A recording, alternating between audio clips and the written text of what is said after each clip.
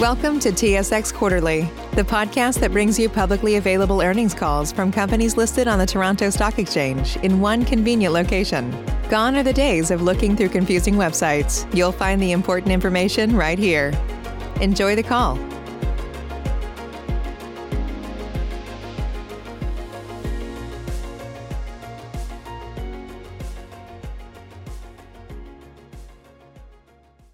Good afternoon, everyone, and thank you for joining us for CN's first quarter 2020 earnings call. I would like to remind you about the comments already made regarding forward-looking statements.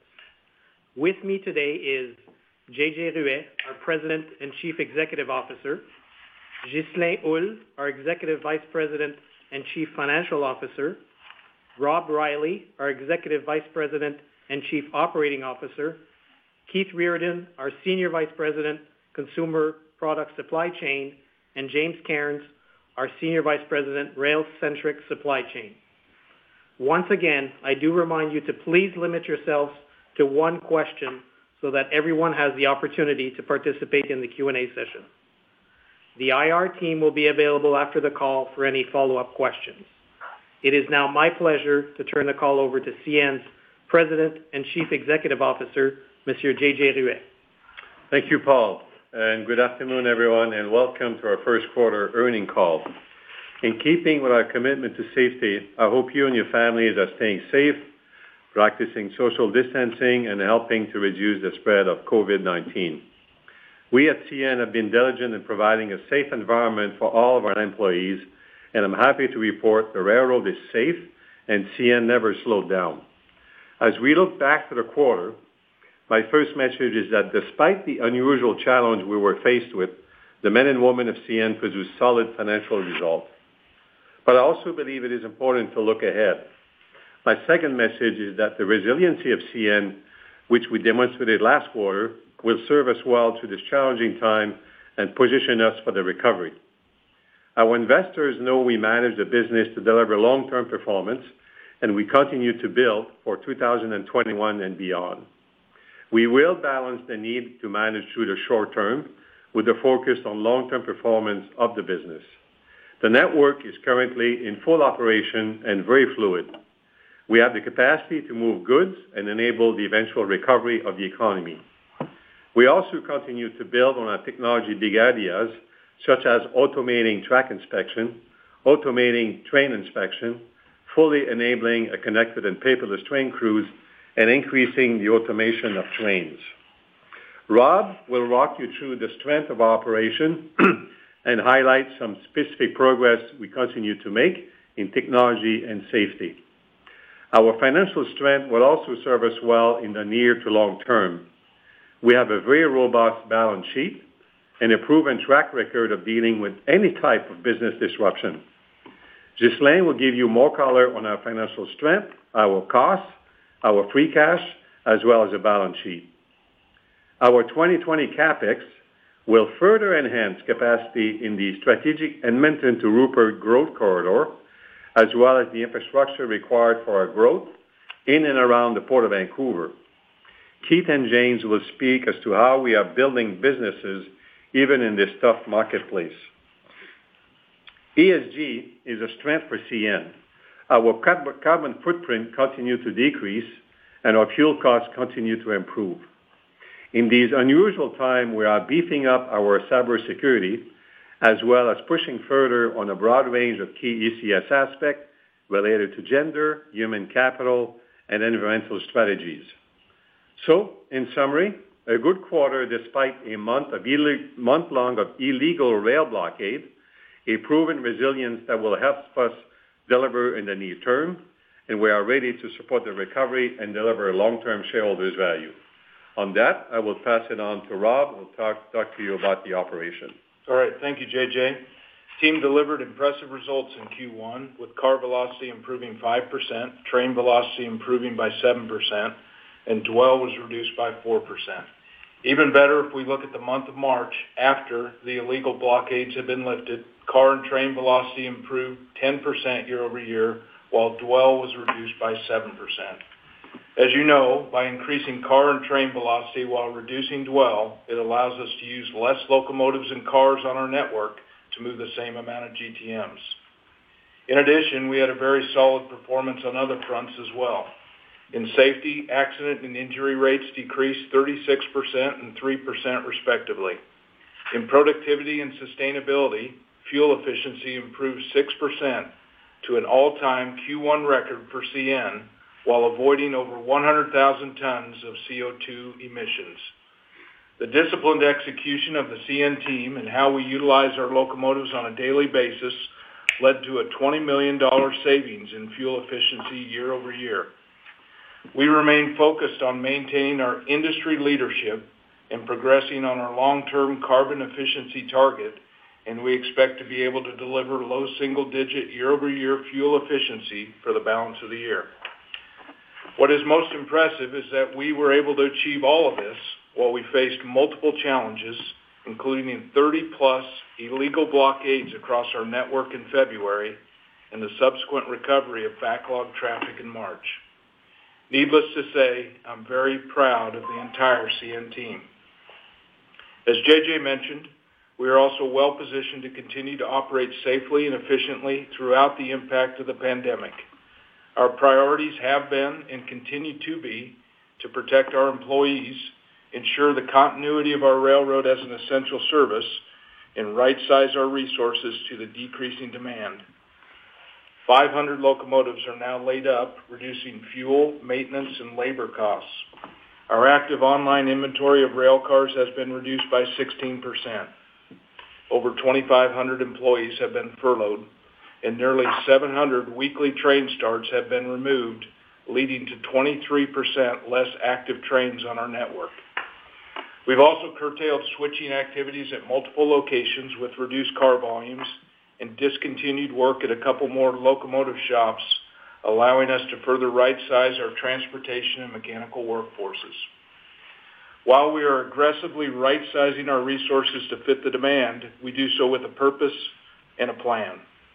We lay up our least reliable locomotives first and ensure that they are stored in good working condition so that when the time comes, we can get them back into service, pulling freight quickly. We store our cars and locomotives at locations where they will be needed. And with our furloughed employees, we've established regular and frequent communication so that they are aware of our business demands. In addition, with fewer trains on our network, we're using this time to further strengthen our railroad by providing more productive time to our engineering gangs to maintain our infrastructure. This will allow us to more quickly ramp up to volumes when demands increase. Finally, we continue to progress on our technology initiatives. The FRA has now approved our test program to perform automated track inspections between Chicago and New Orleans. By operating these cars in regular train service, this multi-phased approach will ultimately lead to less on-track inspection time for track infrastructure and more consistent and regular track evaluations. This will create capacity, improve safety and reliability, and save costs. And we're already seeing the positive impacts to our railroad with a 90% reduction in track defects found as we've inspected 12 times more track miles than last year with better inspection quality and lower costs. In closing, thanks goes out to all of our essential employees and the vital role we play in moving critical supplies to keep the North American supply chain open and fluid. With that, I'll turn it over to James. Thank you, Rob. In Q1, we demonstrated our ability to bounce back in times of adversity. This will help us in the months ahead and leave us well positioned for the recovery. Let me walk you through a few specific market segments highlighting our Q1 performance. In Q1, we set a record for domestic potash with revenue growth in the range of 20% compared to the prior winter. We also produced all-time records for Canadian grain and coal in March. Despite some difficult conditions in Q1, we handled the majority of Canadian grain rail shipments, with market share of 51% for the quarter and almost 52% in March. Looking broadly at energy-related carloads, crude by rail was a significant growth driver, up 45% year-over-year for the quarter, with nearly a third of that volume being heavy, non-dangerous, undiluted crude. We also saw sequential growth in frac sand from Q4 2019 to Q1 2020 of over 40%. Turning to propane, volumes were flat for the quarter in spite of the negative impact of the rail blockades, the CTA-mandated train speed restriction, and a general lack of propane supply. Importantly, our market share of Western Canadian propane kept on growing, from the low 70s to almost 80% in the quarter. We saw more of the available propane move to export markets via the new CN Prince Rupert supply chain, which connects Canadian production with more profitable and ratable long-term demand in Asia. As we look at the second quarter, we know it will be tough. We know crude, frac sand, and jet fuel are in decline. Western Canada Select, the Canadian crude benchmark, needs to be in the $25 to $30 range before curtailed production could come back online. In Q2, we expect to move the majority of our crude volume will be heavy, undiluted crude. This heavy crude, which is similar to a diluent recovery unit spec product, will be less impacted than dilbit crude in Q2 and will continue to move, but at a reduced run rate. This speaks to the diversity and resiliency of our crude franchise.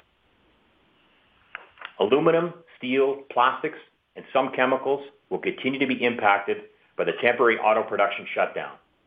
Once production resumes, we will be ready to fill those supply chains back up. On the positive, and in spite of the current environment, we could see more record volumes of Canadian coal and grain in Q2, just like we saw in Q1. We will continue to see growth in propane as AltaGas ramps up volume through 2020. Our unique geographic franchise will continue to underpin our medium and longer-term growth and serves as an unmatched strategic competitive advantage. We exclusively provide physical service to the Port of Prince Rupert as well as the North Shore of Vancouver. Late this year or early next, Pembina is expected to commission their export propane facility at Watson Island at the Port of Prince Rupert, creating a second wave of West Coast export propane carloads. Vancouver grain export nameplate capacity is expected to increase by almost 50%, with all new facilities exclusively CN served. In addition, we expect to see another 6 high-throughput loop-track country elevators come online exclusively served by CN by the end of 2021, adding in the range of 10% more car spots to the CN network. Tech business is on track to start April 2021, and if marketing conditions remain favorable, we could see Coalspur continue to ramp up production, which will position us to move record coal volumes in 2021. Finally, speaking on behalf of Keith and myself, CN's pricing strategy for carload and intermodal is consistent. We will continue to maintain our price discipline, pricing ahead of railway cost inflation, as we keep a close eye on the recovery curve so that we ramp up capacity and price smartly to allocate capacity through the recovery phase. I will now turn it over to Keith to walk you through our consumer markets. Keith? Thank you, James, and good afternoon, everyone.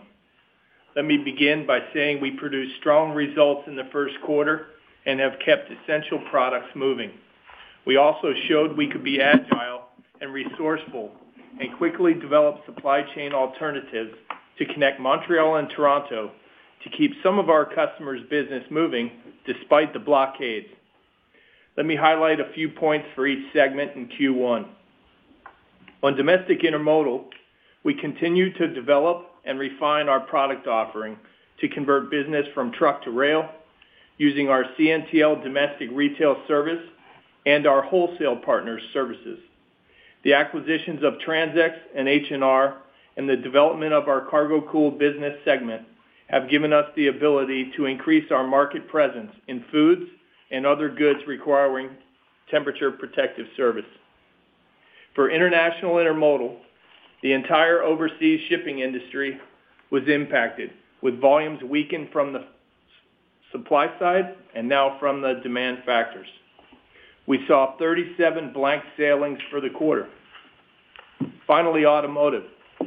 The industry came to a halt in March following the temporary closures of the North American assembly plants, an issue for the entire rail industry. Our import business in Eastern Passage and in Vancouver continued to move volumes, but at a lesser pace. Now looking ahead. In domestic intermodal, we remain focused on moving essential goods and continue to see good opportunities in the refrigerated segment. For example, we renewed and expanded our relationship with Maritime Ontario, one of Canada's leading transportation and logistics services providers. Several additional strategic growth initiatives continue to show results, including the EMP transborder volumes that increased 15% over Q1 2019. Moving over to the international intermodal business. Through close collaboration with our supply chain partners, we are mitigating the potential congestion at inland terminals as warehouses and distribution centers become full. This enables us to prepare for the bounce back in imports. We will see some volume gains in early May related to the business transition of the shipping line, the ONE, back to CN. We continue to focus and drive forward midterm strategic and structural opportunities at our international intermodal gateways through close collaboration with our terminal partners, such as the proposed expansion plan at both Vancouver and Prince Rupert with GCT and DP World, and working with PSA in Halifax. The CSX CN container services from the ports of New York, New Jersey, and Philadelphia continue to grow and create a new balanced gateway into Canada from those ports. Lastly, automotive, where in Q1 we renewed and extended our agreement with FCA to handle over 80% of their Canadian destined traffic for another 5 years. With the first North American assembly plants only set to reopen in a few weeks, Q2 volumes will be weak. We continue to focus on our long-term strategy of increasing the number of automotive storefronts and leveraging our great franchise of finished vehicle manufacturing plants on or close to our network. We continue to develop new business in our Vancouver Autoport facility. We are also on target for a late fall opening of our new automotive compound in New Richmond, serving the Minneapolis-St. Paul markets. In closing, the strategies and structural advantages that we have built over the years give us resiliency during these challenging times and ensure we are well positioned for the recovery and ready to deliver on our growth opportunities. I will now turn it over to Ghislain for his commentary of the financials. Thanks, Keith. Starting on page 11 of the presentation, I will summarize the key financial highlights of our first quarter performance. Operating income came in at slightly above $1.2 billion, up $135 million, or 13% versus last year. Excluding a one-time charge in depreciation and amortization related to the replacement of our positive train control back office system in 2019, operating income was up 4%. Our operating ratio came in at 65.7%, 380 basis points lower than last year. Excluding this one-time charge in 2019, the operating ratio improved by 150 basis points. During the entire month of February, over 30 illegal blockades popped up on the network that impacted revenues and limited our ability to reduce costs accordingly, which resulted in a February OR in the mid-70s. I'm extremely proud on how the team recovered and pleased to report the OR in March was in the high 50s despite the start of the pandemic. Net income was slightly above $1 billion and reported diluted earnings per share was $1.42, up 31% versus last year. Excluding the impact on income tax of the U.S. economic stimulus package through the CARES Act this quarter, and the expense related to the replacement of the PTC back office system in 2019, our adjusted diluted EPS was up 4% versus last year. There is no material impact of foreign currency in the quarter. Turning to expenses on page 12, our operating expenses were down 5% at $2.3 billion versus last year. I will now cover some of the key highlights. Overall, the quarter demonstrated our ability to control costs quickly, which along with our strong balance sheet will serve us well in the coming months while positioning us for the recovery. Labor and fringe benefit expenses were 7% lower than last year. Headcount at the end of the first quarter was down 3,100, a 12% decrease year over year. Q1 also benefited from lower incentive compensation as a result of the impacts of the illegal blockades and the pandemic. Purchase services and material expense was 4% higher than last year. This was mostly the result of higher trucking and transload expenses due to the inclusion of TSX, partly offset by lower material costs and contracted services. Finally, equipment rent decreased by 8% versus last year, mostly due to lower locomotive and rail car lease costs.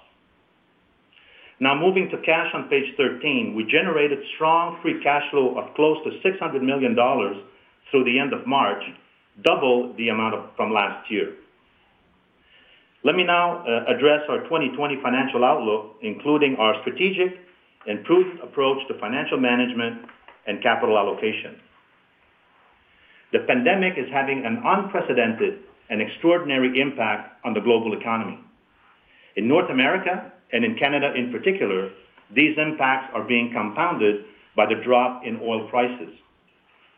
The economic outlook and therefore overall demand for transportation services is highly correlated to the duration of containment measures and the impacts on businesses and consumers, which at this point remain uncertain. As a result, CN, like many companies, is withdrawing its 2020 financial guidance. In fact, even the Bank of Canada took the unusual step of halting its economic forecast in its most recent financial update to the House of Commons. We are continuing to closely monitor demand in each of our business segments and are moving swiftly to ensure our resources are well aligned. The rail sector, and CN specifically, has a proven track record of resiliency in periods of economic weakness. At CN, we have always taken a strategic approach to the balance sheet. We have a strong investment-grade credit rating, top-tiered amongst all companies, and the best in the rail industry. This has once again served us well. In recent weeks, we had continued access to low-cost financing, including the commercial paper market, and we are in a strong position in terms of overall liquidity. We are slightly reducing our 2020 capital expenditure program to $2.9 billion, reflecting reduced near-term demand while protecting the recovery and our CN-specific growth opportunities starting in 2021. While it is clear that no one can predict the ultimate impact of the current global economic environment, based on what we know today, the company is still working to generate a minimum of approximately $2.5 billion of free cash flow. We paused share repurchases at the end of March during our blackout period. We will continue to pause and will reassess the repurchase of shares on an ongoing basis. We are committed to maintaining our previously announced dividend increase of 7% in 2020. On this note, back to you, JJ. Well, thank you, Ghislain. And I think you got an example of the team provided an overview of a strong and resilient first quarter result. Our operations are fluid, and we're managing very well to the current pandemic and supporting our customers and the broad economy. We remain very bullish on our structural advantage and our strategic growth coming in 2021.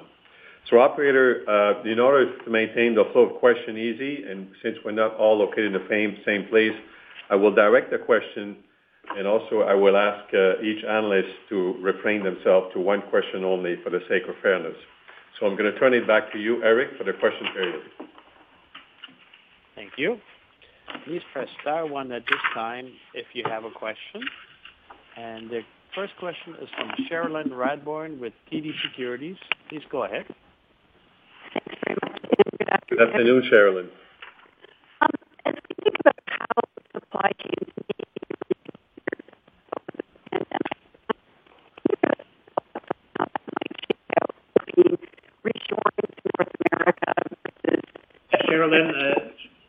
Cherilyn, it's Paul Butcher. We're having an issue with your line. So yeah, we could not make what your question was, Cherilyn. Can you hear me now? A bit better, yeah. Yeah. Could you, yeah. Go ahead. Much better. Okay, so if we think about how supply chains might be reconfigured as a result of this pandemic, what are your thoughts on how that might shake out between reshoring to North America versus diversification away from China to other low-cost countries in Asia, and how might those shifts impact your business? Yeah, so maybe, Sherilyn, I can start a bit, and then after that, I will hand it off to Keith. So I think this so-called nearshoring has been happening partly before the pandemic. It was related to the high labor costs in China and some of that manufacturing moving to other countries like Vietnam. And that's one reason why, for example, we're so working hard on the East Coast strategy, because over time, Vietnam, Singapore, and the countries around to India will become, a more important trade factor for us. I think, though, frankly, some of this is emotional, some of it is overblown, some of it is real. So if you're buying masks, of course, we're going to be making those masks in anything medical in North America. All that stuff, though, currently comes to us via air freight. We will know that because CN is a big buyer of masks right now, and I'm not too sure it's moving the needle when it comes to container. But the world is changing and will never be quite the same. Keith, you want to add to some of that? Sure, JJ. And Sherilyn, as you know, we've been keeping close tabs on this for the last several years as these manufacturing capabilities are moving around Asia, either for lower costs or to get closer to the vertical integration of the supply chain in other countries. So it will continue to happen. There will be some nearshoring, but I think for the most part, we're still going to see quite a bit of production in Asia. Maybe some moving to Mexico, but I don't think there's going to be any drastic changes. Thank you. Thank you. That's my one. Thank you. Thank you. The next question is from Ken Hoexter with Bank of America. Please go ahead. Hi, Ken. Hey, good afternoon. Hey, JJ and team.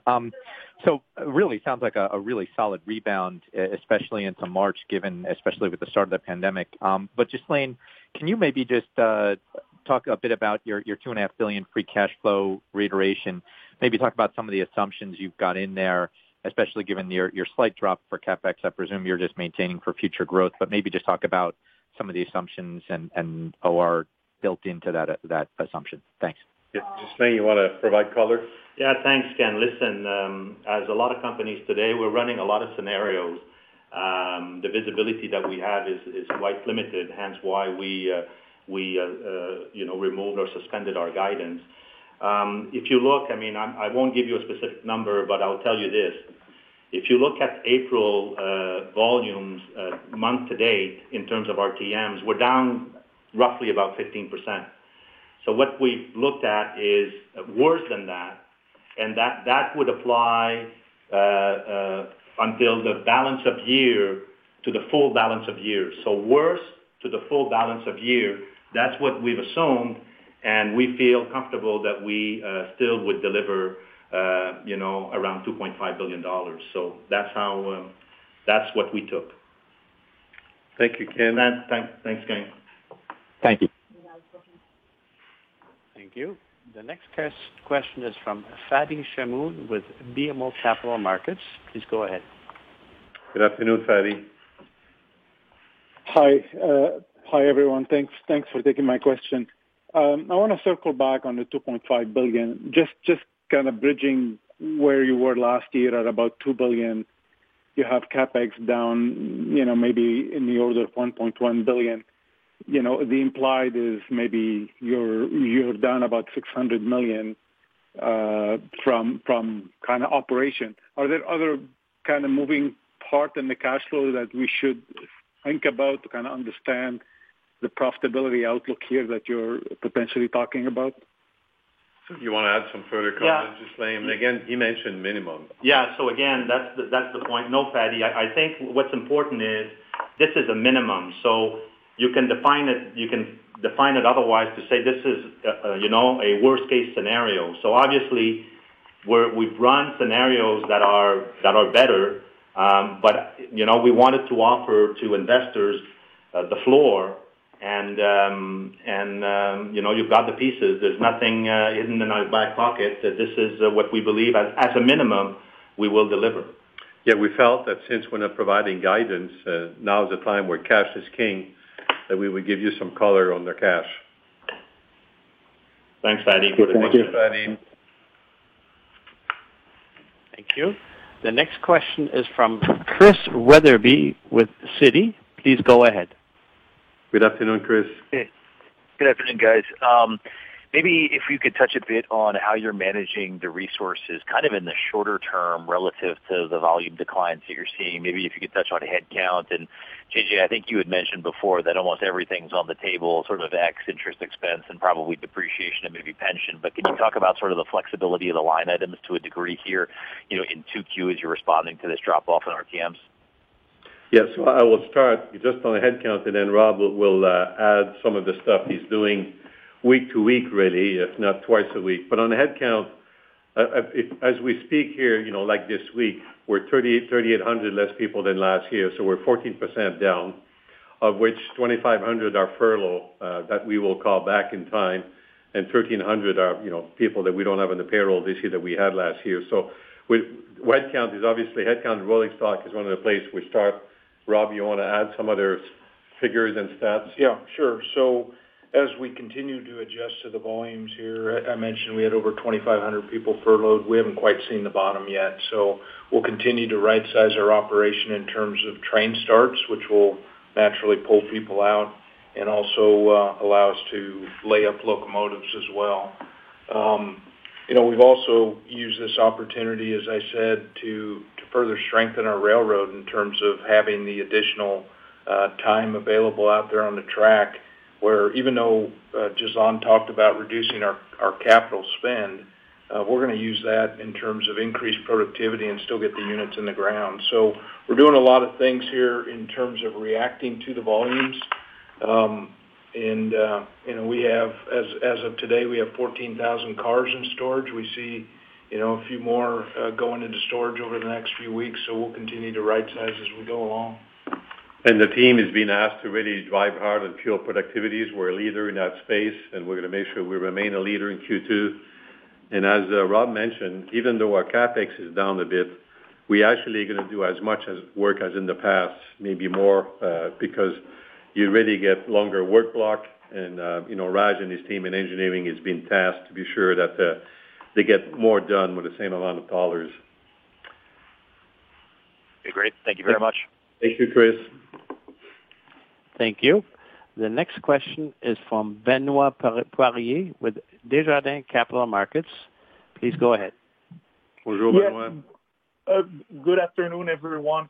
So you mentioned, Father, about the pricing environment, kind of inflation plus, but I was wondering if you could provide more color about how the yield should evolve given the mix and fluctuation in FX and fuel. Thank you. So maybe James can provide the pricing color in general, and Ghislain would be in better shape to talk to you about the ever-long question of mix. So James, let's start. Yeah, in general, Benoit, on pricing, we maintain that price discipline in good times and in bad times. That's something that our customers come to expect from us. In order to offer the product that our customers need to compete and win in their end markets, we have to have a disciplined approach to pricing. I think where we have to be prepared for is when we see that recovery to make sure that we have some pricing leverage or pricing opportunity in front of us as capacity may start to get scarce as we get well deep into the recovery there. Ghislain? Yeah, I think Benoit, as you see, you were asking about profitability and about FX. As you know, FX is about 71 cents as we speak. So that's a shock absorber. Again, remind you the rule of thumb: every penny of depreciation in the Canadian dollar adds about 5 cents of EPS. So that's number one. And number two, from an expense standpoint, when you look at it, outside of depreciation, that's pretty much fixed. And equipment rents, where when we return some cars, and we did return about 2,000 center beams, a little over 2,000 center beams since last year, the leases have to expire, so you've got a little bit of timing there. But otherwise, most of the other expenses are essentially variable.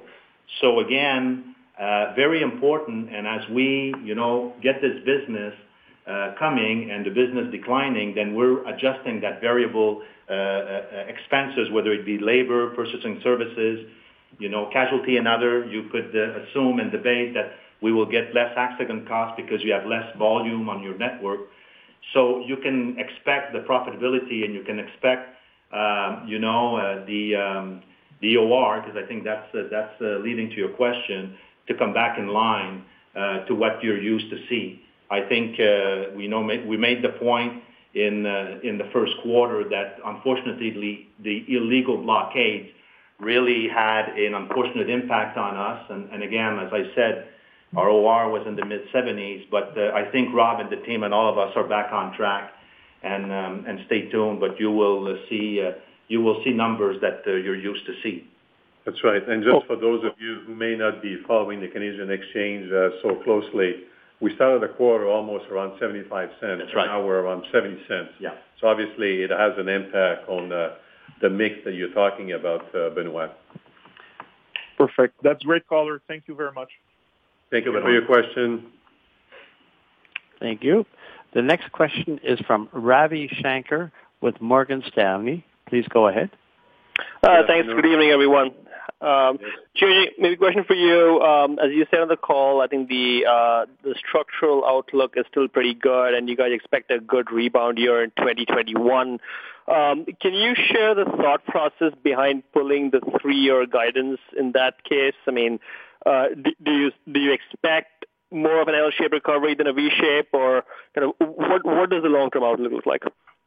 Yeah, so there could be many types of recovery out there, V-shape, U-shape, or a long, slow one. So I think the financial market might be a V-shape because people will go on expectation. From a freight point of view, this is where it really has to be, is when will we go back to a natural economy when all of us can get out of our house, go in shopping, buy furniture, go to a restaurant, start to do some travel? When will our factories start to run flat out again, et cetera, et cetera? And that we don't really have a view, because that you really reside with each governor, each premier of each province.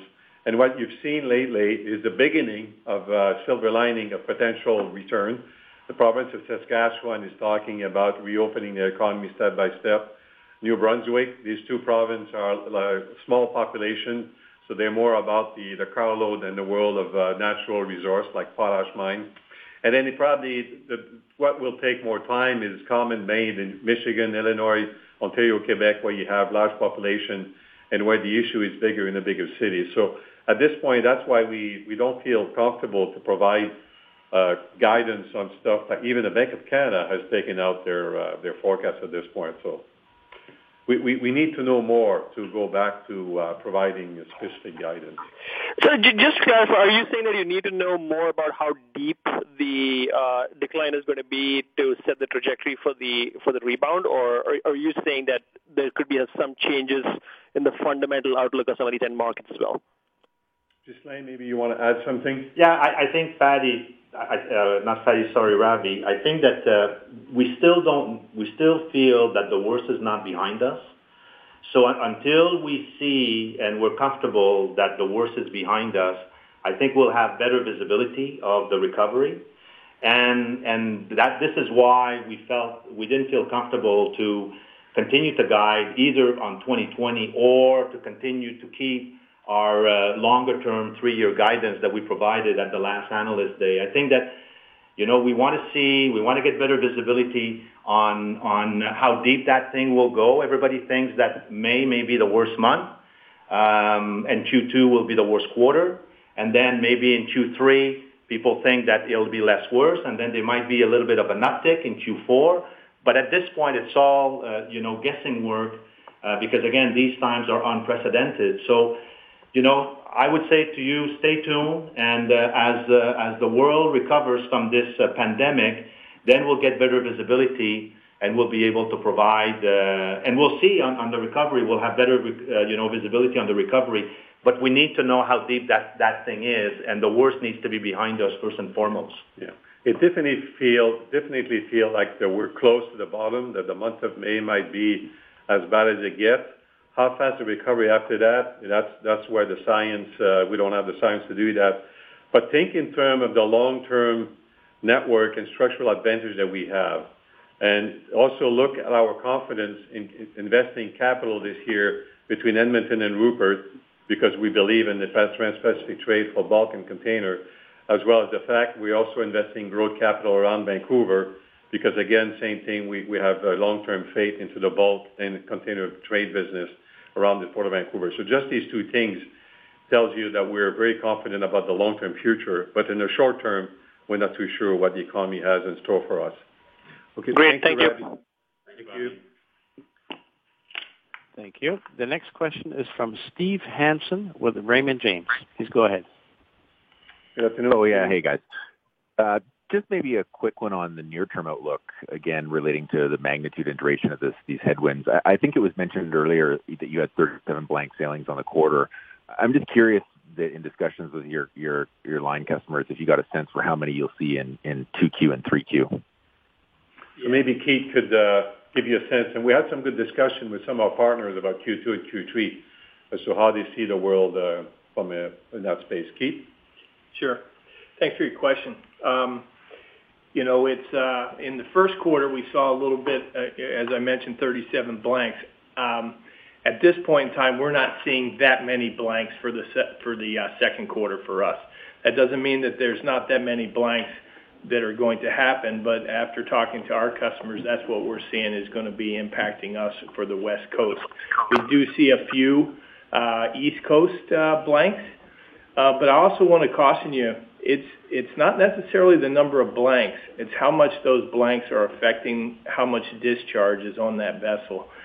We got caught up in that a little bit too, where we were seeing all these blanks, and we saw bigger discharges with the vessels that were coming. So it's not a exact science just because you count up how many blanks are going there. So we've been cautious about that. I don't think that we'll see as many for the second quarter, but then again, we were seeing blanks happen throughout all the months, and they won't make a decision until maybe the week before they actually call the blank. So we'll see how that plays out. And there is the view of some who are very involved on the ocean side, on the container side, that they may or may not be a so-called summer peak, back to school peak type thing, because it will depend whether or not when our kids going back to school and how much of what's already in the warehouse really needs to be replenished or not. But at the same time, our partner on the West Coast, DP World, have reiterated as of a few days ago, they're still going further with the expansion at Centerm. They're going ahead with that as planned on the same timetable, and they're also going ahead with the expansion at Rupert, again with the same timetable, because they like us view that there is a future between beyond 2020. Thank you, Steve. Great color, guys. Thanks. Thank you. The next question is from Brian Ossenbeck with J.P. Morgan. Please go ahead. Good afternoon, Brian. Hey, good afternoon. Thank you, JJ. So I wanted to come back to your comment on fuel efficiency at CN. There's clearly some more competition from your peers talking about this area more as well. Big focal point for CN. What else do you expect to need to implement to get to the goals that you're targeting for this year and beyond? And how much of that is volume dependent? And curious if you can maybe tie some financial implications to that longer term reduction in emissions. What does that mean for efficiency overall? Thank you. Yeah, before I pass it on to Rob, we did notice too that other railroads are talking about fuel efficiencies as well as a reduction of carbon emission, and I think it bodes well and also says there is something here for the rail industry to focus on. Rob, you're the leader of the industry right now, so you want to talk about how you're going to keep that? Yep, thanks, JJ. And as JJ just said, when CN sets a record, it is an industry record. We're the best in North America, have been for a while, and will continue to be.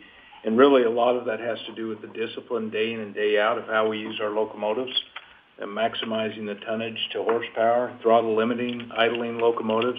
Beyond that, we use technology, working with the vendor and trying to get that technology to where our manual processes are part of that technology.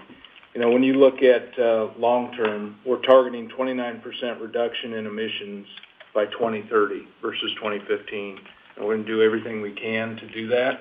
It's part of our daily process. When we talk on conference calls in the morning, we talk about our fuel efficiency every day. Whether there's opportunities to improve, that's part of the discussions that go on every day. So pretty solid process. I think as technology continues to evolve, we'll only get better here as we go forward. That's right. It's not because the economy is weak that we've lost our focus on ESG. Thank you, Brian. Thanks, JJ. Thanks, Rob.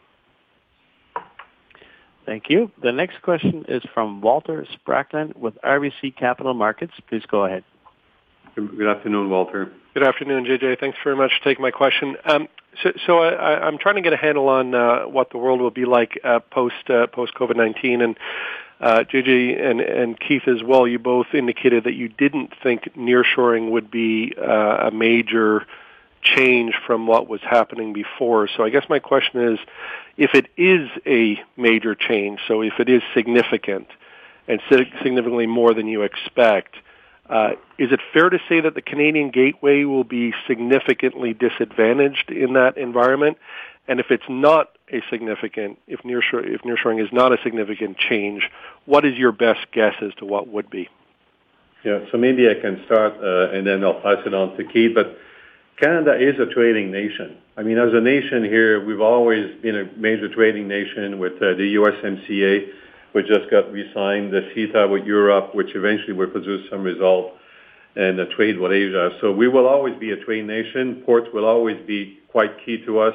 It is important to invest into port, and that's why we're going ahead with Hutchison Port with the terminal Quebec City, so that we have a world-class supply chain from the East Coast as well as the West Coast.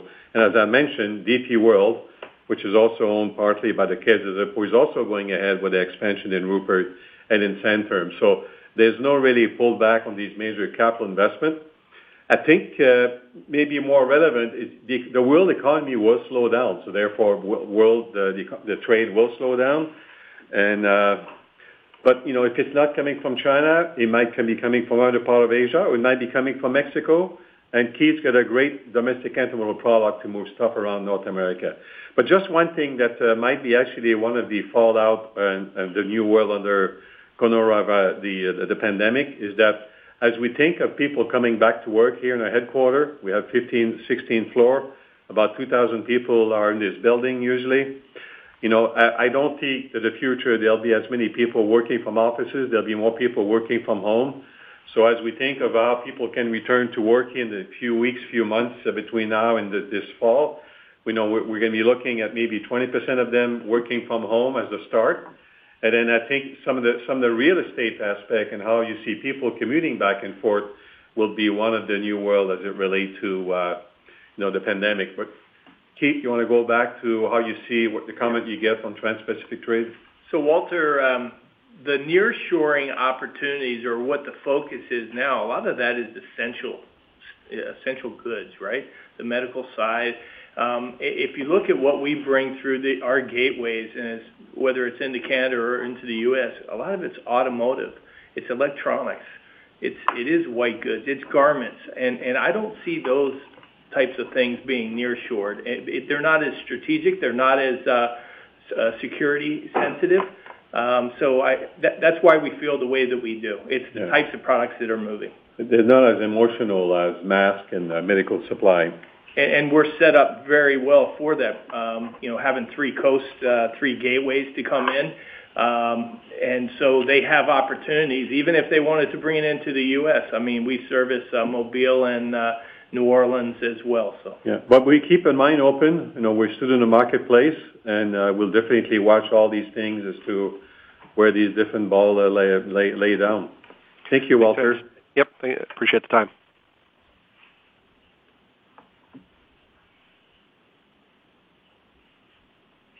Operator. Thank you. The next question is from Scott Group with Wolfe Research. Please go ahead. Hey, thanks. Afternoon, guys. So I just wanted to follow up on a couple of things that came up. So the comment about May being the worst of it, any sense on which segments you think get worse from here in the near term? And then, I get Ghislaine's point about the OR in March, but I guess for you, JJ, do you think there's a refocus at CN about closing the OR gap relative to peers? So maybe I'll start with the OR gap. We obviously, the operating ratio of CN in the first quarter is not to our liking. We would have liked to have the freedom to run our railroad the way we wanted to run it. If you go back in January, we lost the main line to Vancouver for, I think it was 5 days, Rob. We basically had half a month and came down our main line. It was hell to try to get it back. And then in February, we had a month of, stumping the clown and moving around the country, especially in the east. So we're not satisfied with the operating ratio of the first quarter, and we really want to work on that for the second quarter. Regarding, I don't know if you want to make comments, Keith, about where the different movement in the book of business. Right now, automotive is probably the biggest challenge that we have. It's 85% down because customers are not producing. Yeah, I'd say it's even greater than that, down by almost 90. And so, those are the things that are impacting us for May. We were thinking that some of the plants were going to be opening up on May 4th due to a lot of social distancing and other issues from some of the states. That looks like that might get pushed out a week or so. We're not exactly sure.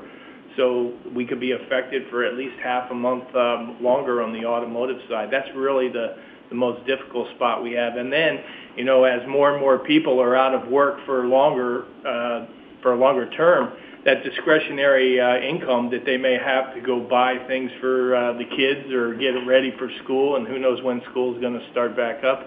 Those types of things are not being purchased today. It's really the essential goods, the things that are going across the grocery store shelves and medical supplies and the like. So, Scott, I don't know if it helps you, but if there is a supplement, I'll allow you to do it because we didn't quite hear the beginning of your question. So, the beginning was you talked about May being the bottom. I was just wondering which segments. I get autos down the most now. I'm guessing which segments you thought have the most sort of incremental room to fall, if in the near term. Well, from here, automotive is as low as it gets. Yeah.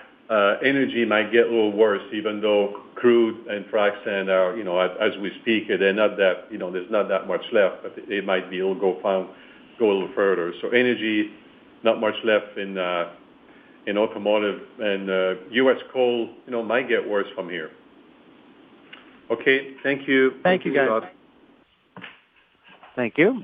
The next question is from Konark Gupta with Scotiabank. Please go ahead. Good afternoon, everyone. Just wondering if you can help us understand the decremental margins. That is for every dollar of revenue decline because of the volume declines. What kind of impact do you anticipate on your operating income with the cost initiatives you have taken here? I understand there are multiple scenarios, but any help would be appreciated. Thanks. Okay, so I think Ghislaine will help you without giving you quality guidance on OR. Yeah, I don't think I'll give you any numbers related to this, and I know this question has been asked to all of our peers.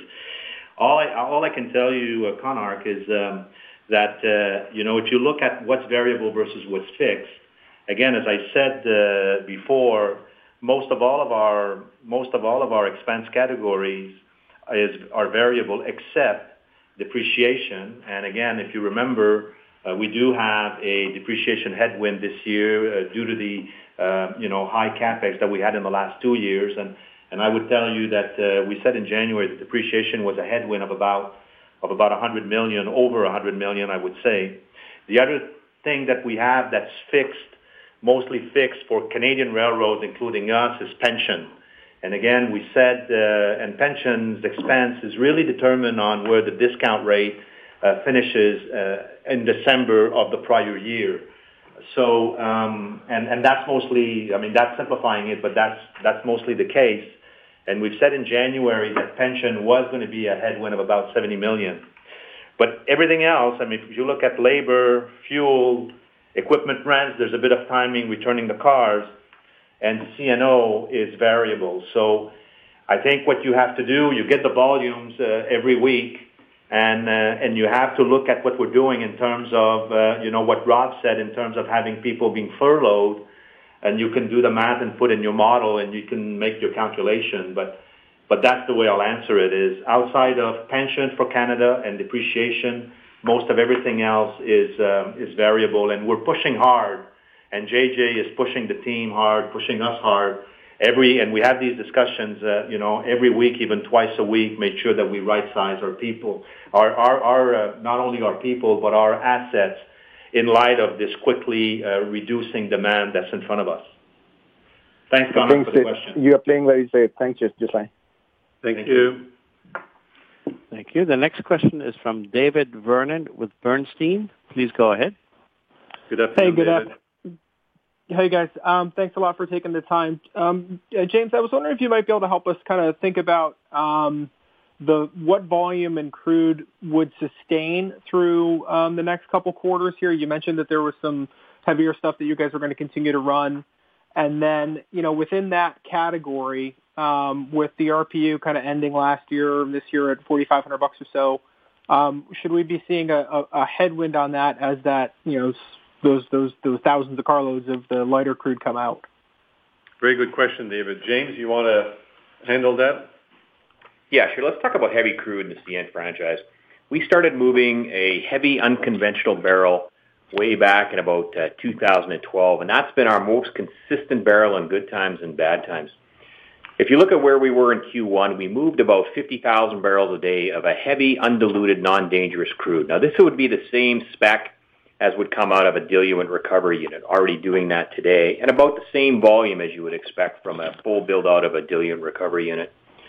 So we're not going to maintain the same run rate we had in Q1 through Q2 with heavy undiluted, but the heavy undiluted barrel will continue to move, speaking to that resiliency of that type of barrel and the diversity of our crude franchise. We expect moving into Q2 that the majority of crude we continue to move is going to be the heavy undiluted barrel. It just simply does not make sense to move the dilbit barrel in today's climate, particularly given that the dilbit barrel is a pipeline spec barrel, and the pipelines have more than ample capacity to handle that barrel. The undiluted barrel moves to different markets, and these different markets will have some demand moving forward through Q2. So, not a scenario where we see this ever going to zero on CN. So that 50,000 barrels a day, I think in the last slide deck, you were doing about 170 some odd thousand in Q2, Q3. Is that right?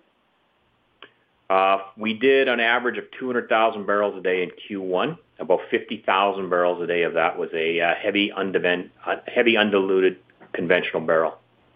All right. Thanks very much, guys. Thank you, David. Thank you. The next question is from Jason Seidel with Cowen. Please go ahead. Thank you. Good afternoon, gentlemen.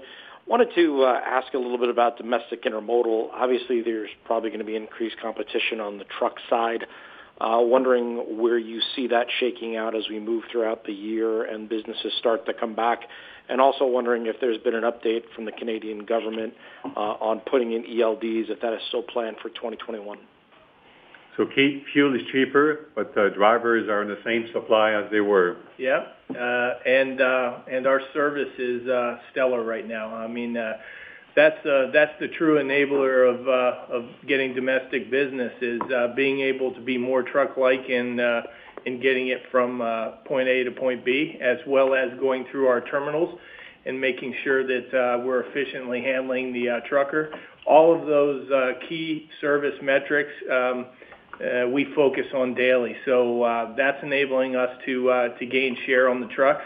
As JJ said, the fuel's coming down, but it's coming down for us as well. And so that gap is between our fuel surcharge and their fuel surcharge is actually about the same. So the second question on the ELDs, I don't believe that anything has changed from what was proposed and written about.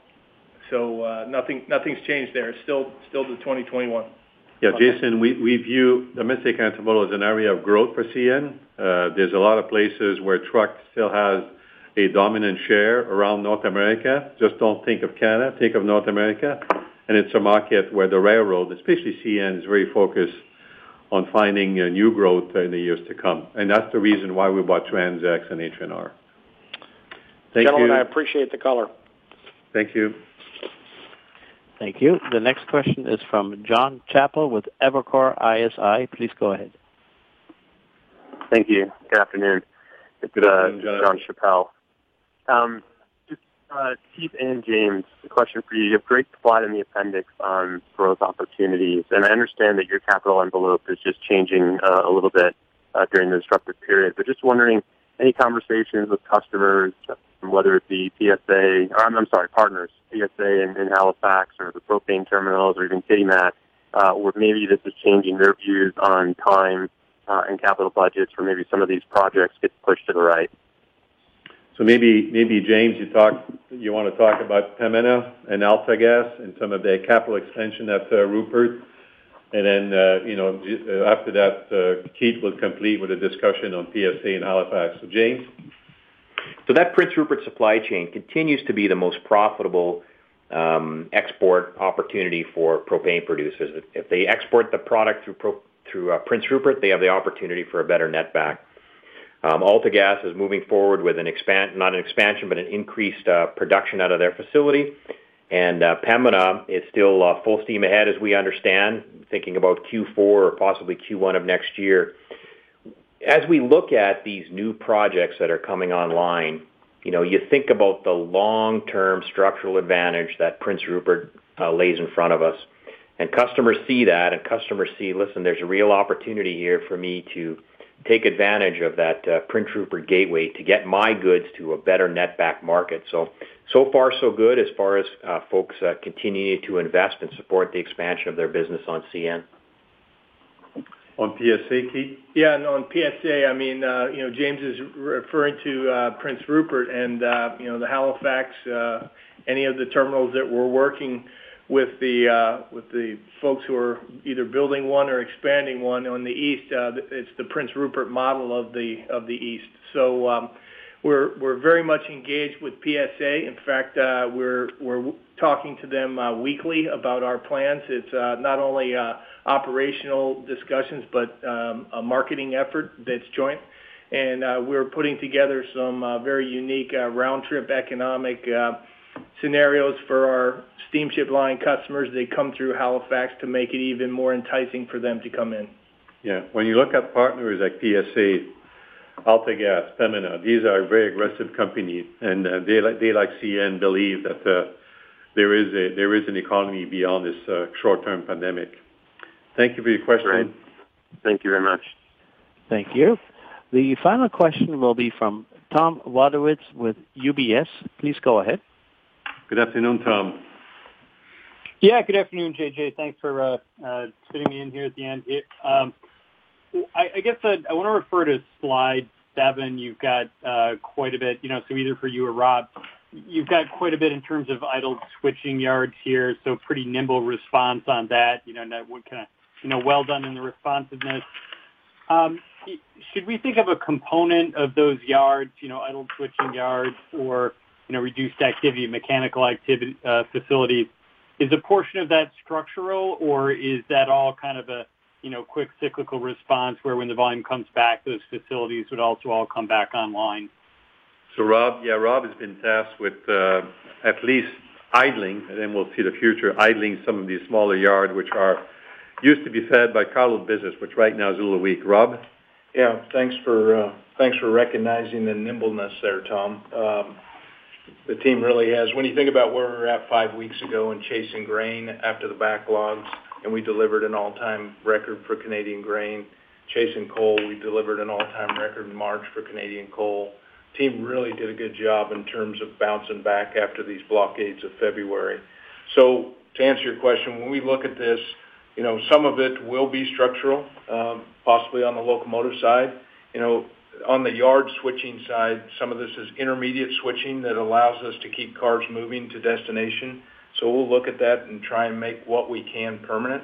But a lot of it will depend on when and where this traffic volume comes back. So to answer your question, some of it will be structural. I think some of it will come back as volumes come back. Thanks for the question, Tom. Thank you, Tom. Great. Thank you. Thank you.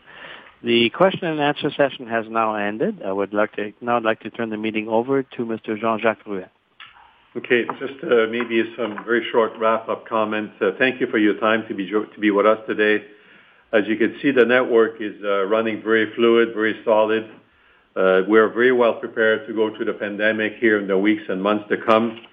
Our employees are safe. That's job one at CN, and that's why we got the supply of everything and anything that we might need to keep them safe. We're already starting to work on sort of the slow back to work for those who are currently working in offices, and we'll see how fast that goes in the weeks and months to come. And we're focused on beyond the pandemic, beyond the lull or maybe the low point of the month of May, and we're confident about the future, and don't know if this will be a V-shape, U-shape, or what kind of shape of recovery there will be. But when that comes, we will be ready to get back to running a solid railroad and to trade with Canada, U.S., and with the rest of the world. So on that note, thank you for joining us, and see you back in July.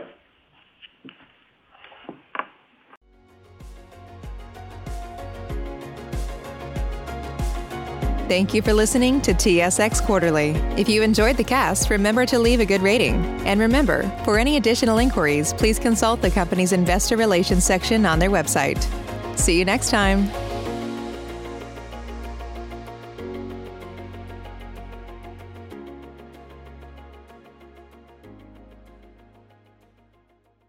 At Parker, our purpose is simple. We want to make the world a better place by working more efficiently, by using more sustainable practices, by developing better technologies. We keep moving forward. With each new idea, innovation, and partnership, we're one step closer to fulfilling our purpose every single day. To find out more, visit parker.com/purpose. Parker, engineering your success.